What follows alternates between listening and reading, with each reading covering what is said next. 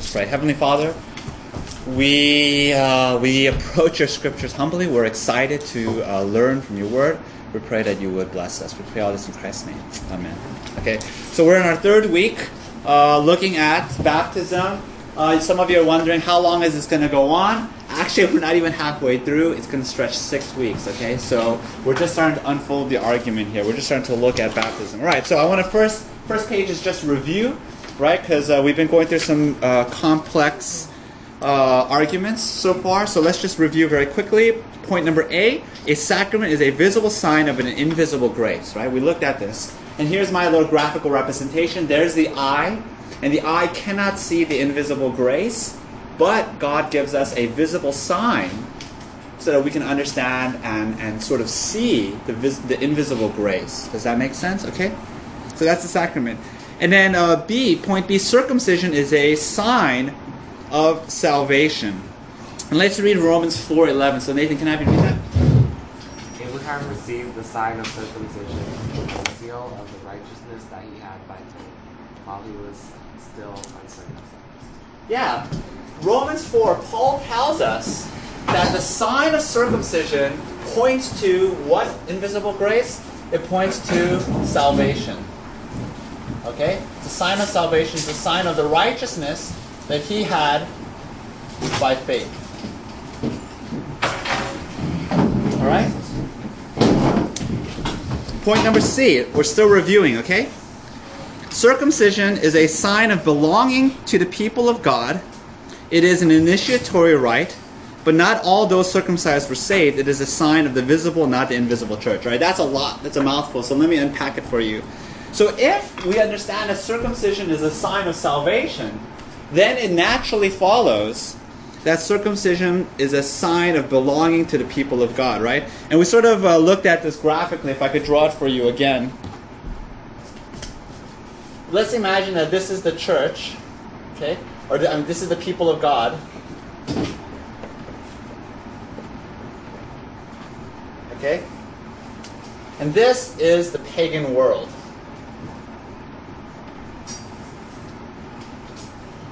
Okay? Circumcision is the sign that you are inside here. So let me write it.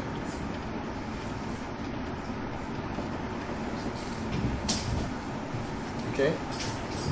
If you guys can tell, it's in red appropriately. So circumcision is how you come out from the pagan world and into the people of God, right? And in that sense, circumcision is an initiatory rite. Okay? Rite means a kind of ceremony, and initiatory means how you become initiated into, how you join. Okay? And to be uncircumcised, so this is the circumcised, and to be uncircumcised is to be out here in the pagan world, right? The enemies of God. Now, just because you're circumcised, does that mean automatically that you're saved? And we looked at that, right? Circumcision is a sign. It doesn't mean you're saved. Circumcision by itself does not save you. And so there are people who are circumcised who are not saved, and we saw, right, that there are people who are not circumcised who are saved, right? And so we looked at that as a distinction between invisible and the visible church, right? And then here I drew it for you, okay? This is a very important distinction, okay? Circumcision marks those who are inside the visible church, the people of God. But not all those who are circumcised are saved, right? And the example that we looked at was the story of Jacob and Esau, right? Both Jacob and Esau are sons of Isaac. They were both circumcised according to the Abrahamic covenant when they were 8 days old, but one was outside, right? One was not saved. And so we would put Esau right here, right? He was in the visible church, but he was not saved. And we saw that there was Jacob. He received the sign of belonging to the people of God, and he was saved. Right? Because, why was he saved? Because he believed the promises by faith, right? Now, how do we know that there is this distinction between invisible and visible church? We know because Jesus taught us, right? What did Jesus say? Jesus said, in my church, there are sheep and goats. In my church, there are wheat and tares, right? And for a while, they look indistinguishable, but in the end, they'll be found out, right? And so we would put the sheep here and the goats right here. See, the sheep and the goats both belong in the church. They both have the sign of being inside the people of God, but only one are actually saved. Only one have true faith. The others don't have faith. Does that make sense? Does that distinction make sense? Are there any quick questions here so far about the invisible, visible church? Okay, so let's move on. Point number D. Right, we're still reviewing, okay? This is all review. Circumcision was applied to infants. Even though infants had no faith, right? Even though Abraham received the sign of circumcision because he received the righteousness by faith, nevertheless, Abraham's children, Abraham's infant son, Isaac, received the sign even though even though he didn't have faith himself. So let's read Genesis chapter 17. Can I have Hal read Genesis 17? And God said to Abraham, As for you, you shall keep my covenant, you and your offspring after you throughout the generations. This is my covenant, which you shall keep, between me and you and your offspring after you. Every male among you shall be circumcised. You shall be circumcised in the flesh of your foreskins, and it shall be a sign of the covenant between me and you. He who is 8 days old among you shall be circumcised. Every male throughout your generations, whether born in your house or bought with your money from any foreigner who is not of your offspring. Both he who is born in your house and he who is bought with your money shall surely be circumcised. So shall my covenant be in your flesh, an everlasting covenant. Any uncircumcised male who is not circumcised in the flesh of his foreskin shall be cut off from his people. He has broken my covenant. All right, great. We saw, right, that God commands Abraham in the Abrahamic covenant to apply the sign of circumcision not only to everyone who believes the promises, but to the children of the believers as well. Right? And we saw, well, how could that be? And the reason is because, and I wrote it here, God deals with humanity not as individuals, but as families, as households, okay? And maybe this offends us as modern Western people because we have an individualistic culture, right?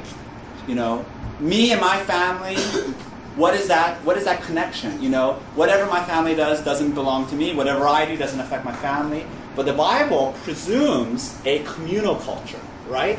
Whatever the head of the family does, that affects everyone in the family. His decision decides everything for the members of his household, right? And so the paradigm that we're looking at is that the head of the household, okay, decides things for the people in his family, in his house, right? For the little children, right? So his decision of faith counts for the little children in his family, and therefore the sign of circumcision is applied to his children, right? Otherwise, how do we understand it? How do we understand the fact that God commands Abraham's children, Abraham's infants, to be circumcised? Okay? Now, I think a natural desire for us is to say, wait. If circumcision is a sign of salvation, then wouldn't it be better to wait until the little babies grow up and then they actually express faith, right? Wouldn't it have been better not to apply circumcision to Jacob and Esau, but to wait until they grow up, and then Esau showed himself to be a pagan, so you don't circumcise Esau, but then Jacob believed, and so you apply the circumcision to Jacob, right? And the problem with that, aside from the fact that God specifically commands the infants to be circumcised, is that you're trying to collapse the distinction between the invisible and visible church, right? We talked about this before. You're trying to basically say, I don't want circumcision to only mark the visible church. I want circumcision to mark the invisible church, right? So circumcision belongs to all those who are saved. Does that make sense? You want to collapse this distinction so that everyone who's circumcised is saved, right? You don't want it to be a sign of the visible church. You want it to be a sign of the invisible church. The problem is that's true, right? Then we're going against, what the Bible teaches continually, which is that circumcision doesn't save you. Just because you're circumcised doesn't mean you're saved. That there are sheep and goats in the church, right? There's wheat and tares in the church. Does that make sense? Okay. All of that is review. All right, so let's go on to the new material. All right, point number 1. Next page. New Testament baptism corresponds to Old Testament circumcision. So we've been looking at this link, right? That there were 2 sacraments in the Old Testament and there are 2 sacraments in the New Testament, right? Passover is replaced by the Lord's Supper. And both of these are meals of remembrance and meals of fellowship within the people of God. And then circumcision is replaced by baptism. Both of these are initiatory rites. This is how you enter into the people of God, right? And we saw that the Old Testament sacraments are bloody. Why are they bloody? Does anyone remember? Because Jesus had to come. Yeah, because it's pointing forward to the sacrifice of Jesus. And the New Testament sacrifices are non-bloody, right? Because Jesus has fulfilled, right, the demand of his blood. And how do we know that Passover replaces the Lord's Supper? Scripturally, how do we know this?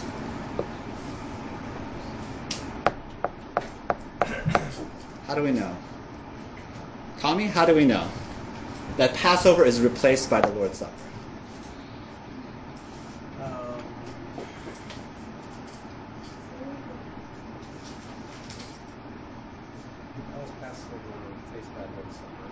How do we know this scripturally? I guess they have to offer What do you mean? say this his body is sacrifice. That's right. In the upper room, what was the meal that Jesus was eating with his disciples? They were eating the Passover, right? And he says, this Passover, you thought he was talking about this long ago, 2,000 year ago event. It's actually talking about me, right? This bread is my body, this wine is my blood. And so he transforms the Passover into the Lord's Supper, right?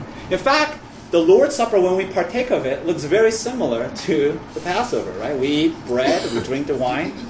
How do we know that circumcision is replaced by baptism? And that's a very, very long discussion, but let me just give you one verse to sort of show you. Colossians 2:11 through 12. Can I have Meredith read it? In him also you were circumcised, with a circumcision made without hands, by putting off the body of the flesh, by the circumcision of Christ, having been buried with him in baptism, in which you were also raised with him through faith in the powerful working of God, who raised him from the dead. Yeah, Paul here links circumcision and baptism, okay? Because Paul says, right, that there is something that circumcision and baptism is pointing to. And what is that thing that he's pointing to? Paul calls what? Putting off the body of flesh. What is flesh? Flesh is sin, right? Putting off the sin. He calls it the circumcision of Christ. He calls it the circumcision made without hands. What are all those things talking about? He's talking about salvation. He's talking about righteousness. And so he says both circumcision and baptism point to that thing. He links them. Does that make sense? Okay? And so how else do we know that circumcision is replaced by baptism? Well, the symbolism, and here's the next point, the symbolism is essentially the same. Right? We saw that circumcision is the cutting off of sin and baptism is the washing away of sin. Right? We saw that in circumcision, the symbolism, let me write symbolism. Okay? In circumcision, you cut off the foreskin, right? What does the foreskin symbolize? Does anyone remember? Sin. Yeah, foreskin represents sin, right? Remember, we looked at a passage that says, right, get rid of the foreskin of your hearts, right? So foreskin is a picture of sin. And in baptism, what is the picture of sin in baptism? What's the symbol of sin in baptism?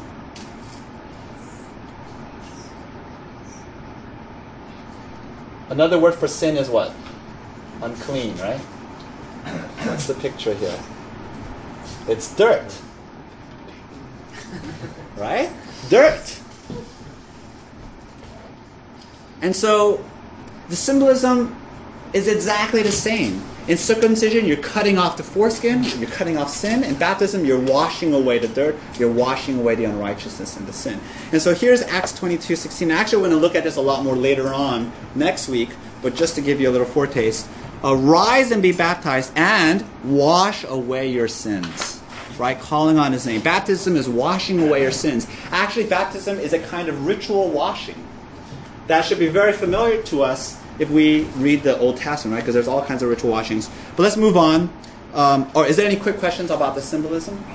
Okay, so the symbolism is the same. The next point. Both circumcision and baptism are initiatory rites, right? So we saw that circumcision is how you enter into the people of God, and it's the same thing with baptism. So we can say baptism, right, is how you enter into the people of God. Let's read 1 Corinthians. Can I have Aikman read it? For in one spirit we are all baptized in one body. Into one body, right? That word into, the reason I correct you is because the word into is very, very important. Right? We're baptized into the body. Right? That's how you go in. And then let's read Ephesians 4. Can I have Wilbur read it? There is one body and one spirit, just as you were called to one hope that belongs to your call. One Lord, one faith, one baptism, one God, and Father of all, who is over all, and through all, and in all. Right. Paul's talking about the body of believers, and he says baptism marks the body of believers, right? And I think that we sort of have this conception that in the church, if we think of this as the church, there are two kinds of believers in the church. We would call some believers are baptized, and some believers are not baptized. Okay? Right? There are some people who in the church who are baptized, some people who are not baptized. But you do not find this in Scripture. Okay? You don't find it. Because look at what Paul says in Ephesians 4, right? All the believers, there's one faith, one Lord, one baptism. Is there any believer who doesn't have faith? No. Is there any believer who doesn't call Jesus Lord? No. Is there any believer who is not baptized? No. Okay? And look what Jesus says in Matthew 28:19. Can I have Winnie read that for us? Go therefore and make disciples of all nations, baptizing them in the name of the Father, and of the Son, and of the Holy Spirit. Yeah, go and make disciples. That's it. No, go and make disciples and baptize them, right? This is the command of the Lord. And so therefore the implication is what? That baptism really is not optional, right? All Christians should be baptized. And therefore, and we've talked about this before, right? But therefore, baptism and church membership are linked.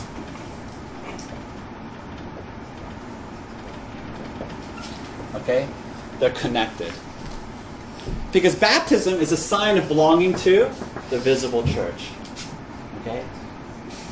It's not, baptism isn't just sort of an optional thing you do, or it's not some sort of t-shirt that you wear that says I'm a Christian, but it's how you enter into the visible church.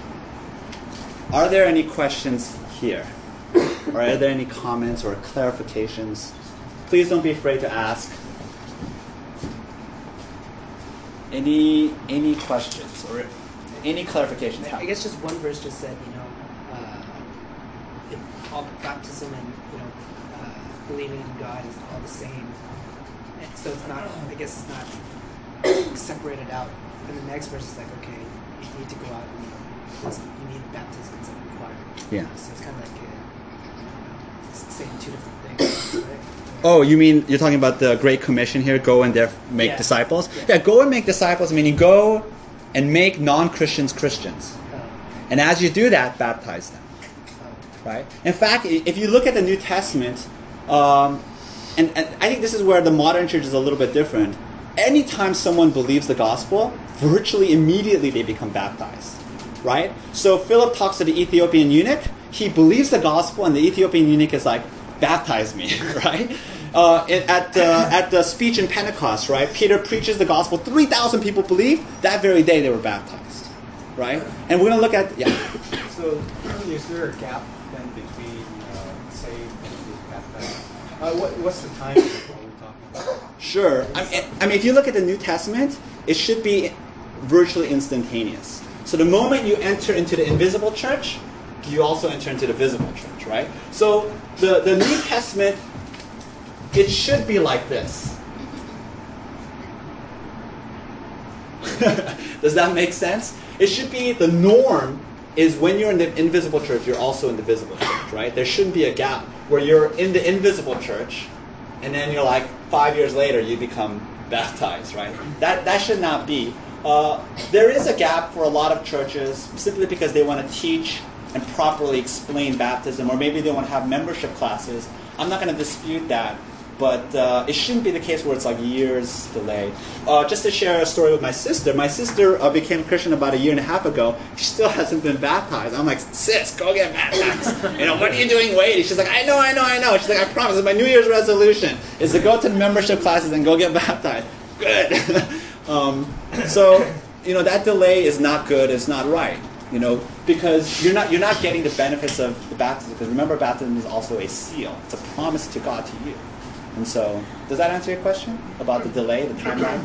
Well, I've seen a lot of Christians delay it for many years. Many years, yeah.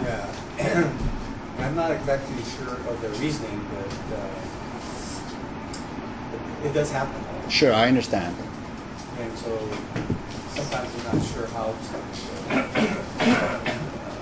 explain to them why it's important to do it sooner rather than later. Sure. And so because it doesn't seem like it say that it has to be immediately after, and there's a room for discussion. There's room for, some timeline, sure.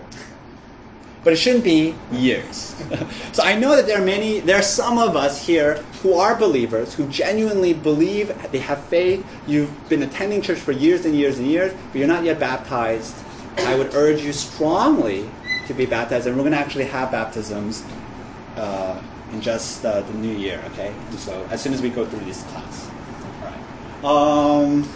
Let's move on. Is there any other questions or any clarifications? All right, let's move on. All right, point number 2. Here's where the controversy begins. All right, so far, virtually everything I've said is there is no dispute. There is no disagreement, okay? Everyone agrees with what I've said. Point number 2 is where the disagreement begins, all right? And I want to emphasize once again very, very strongly that you do not have to agree with me in order to belong to the church. You do not have to agree with me to be a believer. All right? This is one of those things where you can charitably disagree. And I want to really leave room for that, okay? In many ways, I'm not even trying to persuade you so much as I'm just trying to help you to understand my understanding. Does that make sense? Okay, so I want to, there are 2 basic groups out there, okay? There are Baptists and there are Presbyterians. That's an oversimplification, but... Sorry, no one's paying attention to you anymore. Do you want me to leave? No. Just don't make much noise. All right. Okay, Presbyterians believe in infant baptism. Okay? Baptists believe in what's called believer's baptism. Okay? Another word for this is Presbyterians believe in credo baptism. Credo means, pedo baptism. Pedo means child. Presbyterians believe in pedo baptism. Baptists believe in credo baptism, meaning you have to believe in order to be baptized. Okay? They believe in adult baptism only. Presbyterians believe in both adult and baby baptism. All right. So from this point forward, all right, since it's a controversy, I'm going to alert you to the arguments that the Baptists present. Okay? So I'm not going to just give you one side, but I'm going to present to you basically my understanding, which is the Presbyterian understanding. Okay? So all of that is a major disclaimer, okay?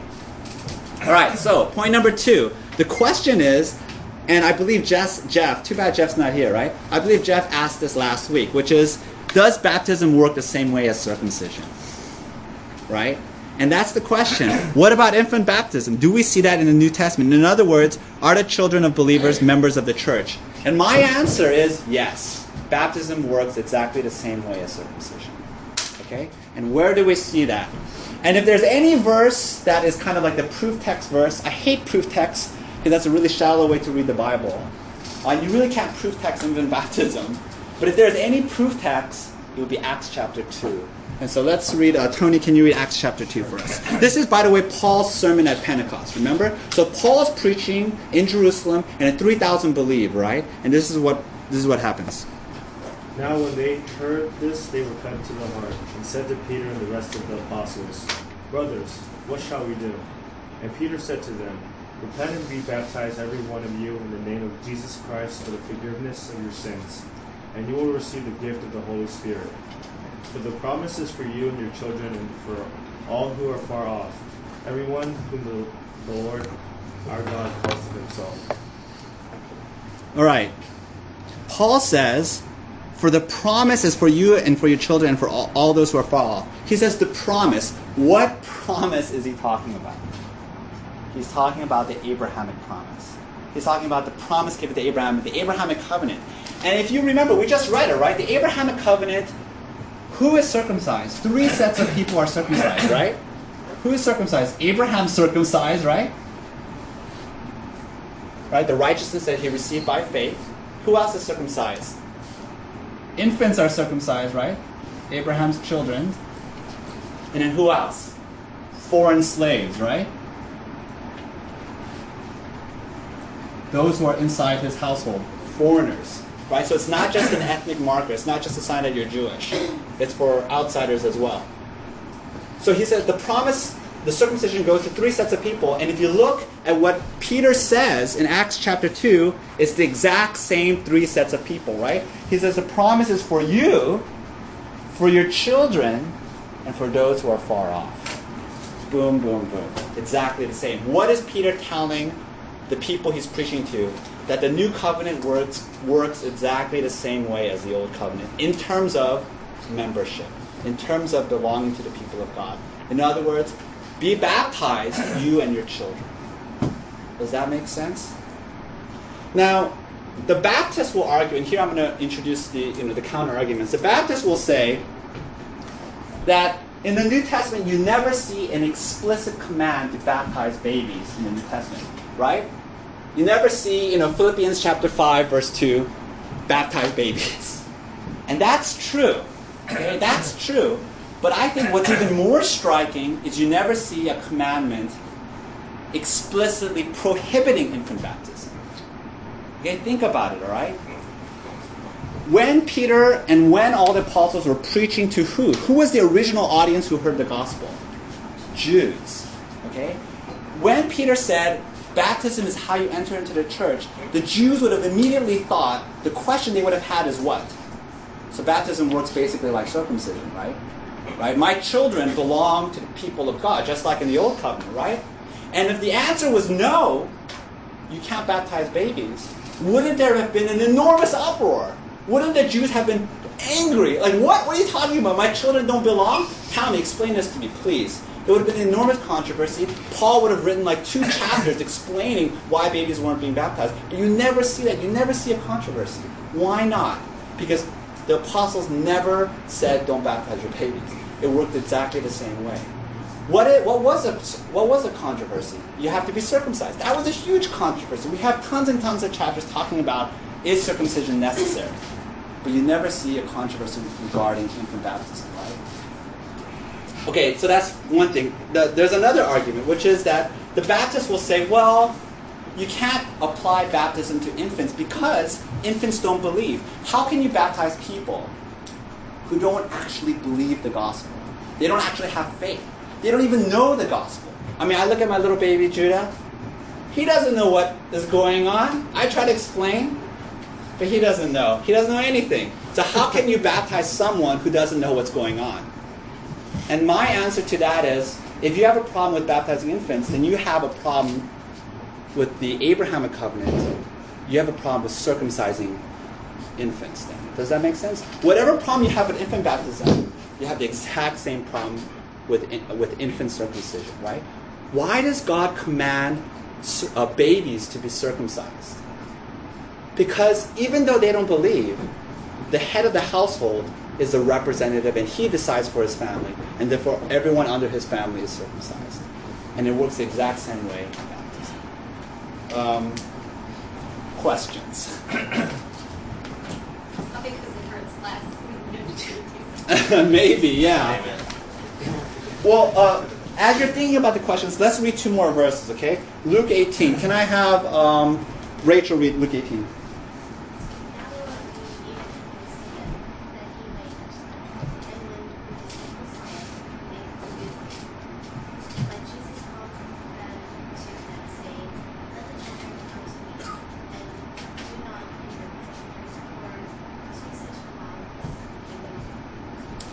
What does Jesus say? Who belongs in the kingdom of God? Jesus says the children belong. The children of believers. Right? It specifically says infants. Right? They belong in the kingdom of God. It's to them. What about Ephesians 6:1? You have to remember that Ephesians, Paul is writing to the church at Ephesus. He's addressing the various Christians in the church. So remember all the various categories he goes through. He talks about slave masters, he talks to slaves. He talks to husbands, he talks to wives. And now who does he address in Ephesians 6? Can I have Ada appropriately read Ephesians 6?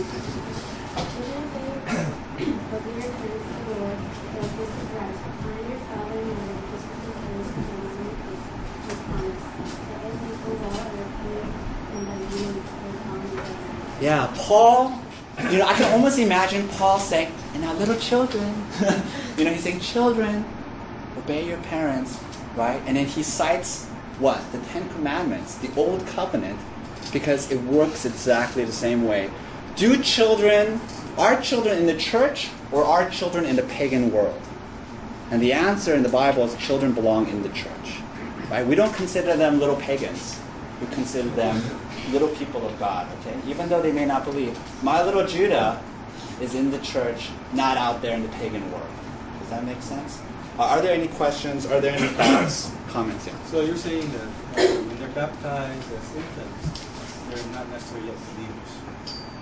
They're not believers, yeah. They don't believe anything. Okay. So the baptism means that they just belong to the family, in a sense, because of the head of the household. Exactly. And when the child grows up, right, when he understands, he needs to take hold of what is already his and believe. So is there a difference between the infant baptism then and then when they get baptized, when they become a believer? Or do they need to get baptized again? No, they don't need to get baptized again. Okay. And we're actually going to talk about the whole history of this conflict. There was a group of people called the Anabaptists, and they rebaptized people. Okay? And so they don't need to be baptized again. When a child is baptized, you're basically saying all the promises of salvation are yours. And so you raise that child up in the faith. I remember talking, when I first dated Christina, I remember, Christina's a Christian, right? So I wanted to, share, how do we become Christians? I said, well, I became a Christian in junior high. I believed the gospel in junior high. When did you believe the gospel?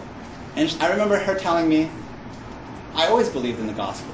No, that's crazy. What do you mean? There must have been a time when you didn't believe and then you believed. And Chris said, no, I always believe. I grew up believing. My parents told me the gospel and I believed. I think that's right? Children of believers in the church, you teach them the faith, and so they grow up always believing, right? The moment they understand faith. I mean, they understand the gospel. They put their faith in Jesus. Yes. And that could be a childlike faith. Say again? And that could be a childlike faith. Sure, that could be a childlike faith, absolutely. A simple trust. Any other comments or questions? Come on. Any comments or clarifications?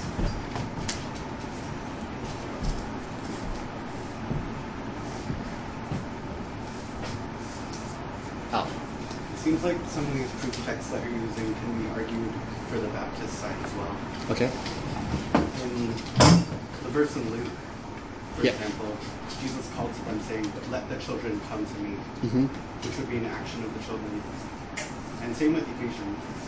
when Paul says, children, obey your parents, it's also an action that the children are performing. Mm-hmm. Now, I'm not sure if infant baptism means like just child baptism in general or like baby baptism. But as far as I can see, babies don't have the consciousness to be able to obey their parents. Sure. Or to come to people. Sure. So if infant baptism rested on Luke 18 and Ephesians 6, I would say the case is very weak, right? But what does Peter say? The promises to you and your children. He's evoking the Abrahamic covenant. And the question I think the Baptists have to wrestle with, in my opinion, is how does the Abrahamic covenant work? Why would God command infants, 8-day-old babies, to be circumcised, to receive the sign of salvation, when they don't believe? When they're inert, babies just stay still. And I think whatever explanation that you come up with to understand the Abrahamic covenant applies also in the church. And whatever objection you have to babies being baptized in the church, you must then also object to infants being circumcised. I think infant circumcision, infant baptism, they both fall and stand on the same arguments. Does that make sense? How do they function differently? How do they what? How do they function differently? They function exactly the same. That's the argument I'm making. They're linked.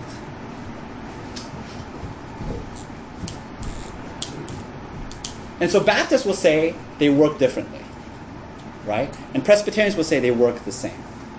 Does that make sense? And so the argument rests on, are they the same or are they different? And I would say they're the same for all the arguments that I've been presenting to you up to this point. Actually, in the context there, the bringing them actually controls how we understand the word come. Okay. Since they were bringing children to Jesus, and the disciples said, don't bug Jesus, these are kids. They don't. Sure.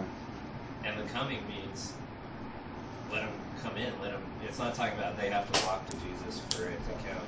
It's they were bringing him. Don't stop them. Sure. He was actually rebuking the disciples. Sure. I say also for children, obey your parents in the Lord. This is a call, like, we wouldn't expect people that are not in the kingdom or not part of the church. We wouldn't say, everybody obey God, because, and you know what I'm saying? Like, unless you become part of the family of God, then you're called to obey. So if you're in the family of God, you're saying, this is the household rules. We obey our parents. So it's not so much. They're definitely not justified by their obedience to their parents. Sure. All right, let's move on to point number 3, because I do actually want to try to get through it. All right, point number 3: are there specific examples of infants being baptized? All right, so I think that's a valid question, right? So you say baptism works the same way as circumcision, but are there actual cases of babies being baptized? And I would say yes. And this is the case of household baptisms. All right, there are 5 household baptisms in the New Testament. 5 times when it says someone in his household was baptized. And let's just pull out 2 and let's look at them, all right? They're both from Acts 16. Can I have Alden read Acts 16, the first one, starting from 14. One who heard us was a woman named Lydia from the city of Thyatira, a seller of purple goods who was a worshiper of God. The Lord opened her heart to pay attention to what was said by Paul. And after she was baptized, and her household as well, she urged us, saying, if you have judged me to be faithful to the Lord, come to my house and stay.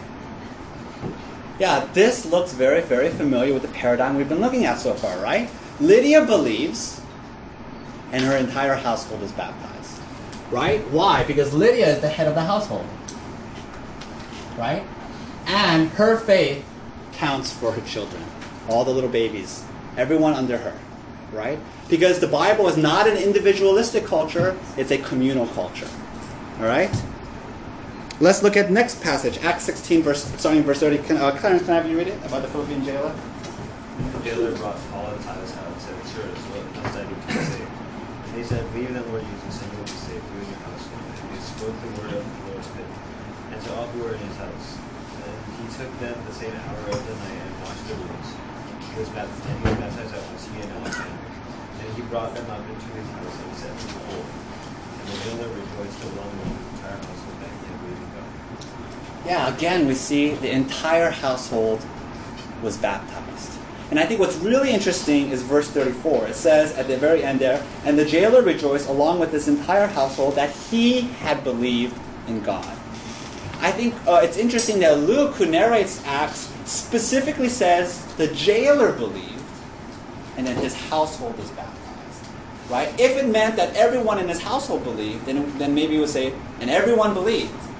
And all those who believed were baptized. No, the jailer believed and then his household was baptized. And we can see that again with Crispus, Cornelius, and Stephanus. And let's turn to the next page. Now, Baptists will respond, okay? So I want to be fair to the Baptists. The Baptists will say two arguments in response to this. They'll say, okay, the jailer's household was baptized, yes. But that's because the jailer's household had no children, right? So all the people in the jailer's household were adults. That might be true, right? There are households with no children. But Lydia's as well. And then Stephanus and Cornelius and Crispus's, right? So I think that you begin to stretch credibility there. Well, then another argument Baptists will make, well, the word household only means adults, adult people. It doesn't include children. And so I want to address that very quickly here. Point number 4, does the word household include children? And I would say that the normal way the Bible uses the word household, I wouldn't even say normal. I can't even think of an example where it doesn't, right? Anytime the Bible speaks of the word household, it always includes children. And so let me give you some quick examples, and I'll read it for you for the sake of time. Genesis 30. We looked at this passage, right, because I preached on this. Jacob said to Laban, you yourself know how I've served you, how your livestock has fared with me. For you had little before I came, and it increased abundantly. And the Lord has blessed you wherever I turn. But now when shall I provide for my household also? He's talking about his household. Is he only saying, when shall I provide for Rachel and Leah? No, he's talking about his little children, all the little babies. He had 13 kids, right?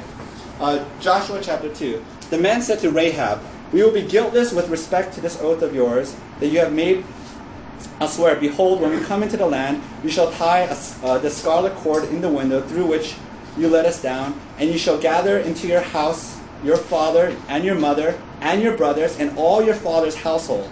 Then if anyone goes out, and so he says all those people will be saved. Okay? Now, when he says your father's household, is he saying basically, we're only going to save the adults. If they're little babies or children, they're not going to be saved. We're going to go and rampage and kill them. Of course not. Right? Rahab's household, Rahab's father's little babies are going to be saved. That's the normal way you use the word household. Right? What about in the New Testament? 1 Timothy chapter 3, verses 4 through 5. Speaking of elders, elders must manage his own household well, with all dignity, keeping his children submissive. For if someone does not know how to manage his own household, how will he care for God's church? Is it talking only about adults in the household? No. The elder's children, right? The elder has to be able to take care of his little kids well. And so the word household, when in Acts and the 5 times it talks about household baptisms, is talking about children. If it didn't include children, I think the New Testament would say explicitly babies were not baptized, because that would have been a major, major controversy. Because the Jews would have said, you mean the church acts differently in the New Testament than in the Old? You mean that my little babies are no longer inside the people of God? And they would have had questions. But Paul, there's never even a whisper of a controversy, right? It's silent. In other words, there was no problem. Well, someone says, well, why don't they specifically say, a baby was baptized? Well, in the ancient world, you don't really talk about babies. You don't say, Lydia's household was baptized, and baby Timmy was also baptized. You don't talk about baby Timmy, right? He's in the household. You don't mention it. He's not really significant. I'm sorry to all the little kids, but you talk about the important people, the head of the household. Are there any questions? Are there any comments? I know that was extremely fast. Actually, we're just in the 3rd week. There will be more. We're going to talk about this a little bit more. And again, I want to emphasize that you don't have to agree. It's okay to disagree with me on this issue. Okay? It's perfectly fine. You could be in the church. You could be a member of the church. And still disagree. Any questions? Sure. 1 Corinthians 7 talks about a mixed household where literally people were worried, like the wife's a Christian, the husband's not. She's like, is that going to mess it up? Like, we're a 50-50 household. Can God work here? And it goes, yeah, your children are set apart to God. They're holy, so don't sweat it. You know? Yeah, we actually looked at that last week. Okay, good, yeah. Any other questions?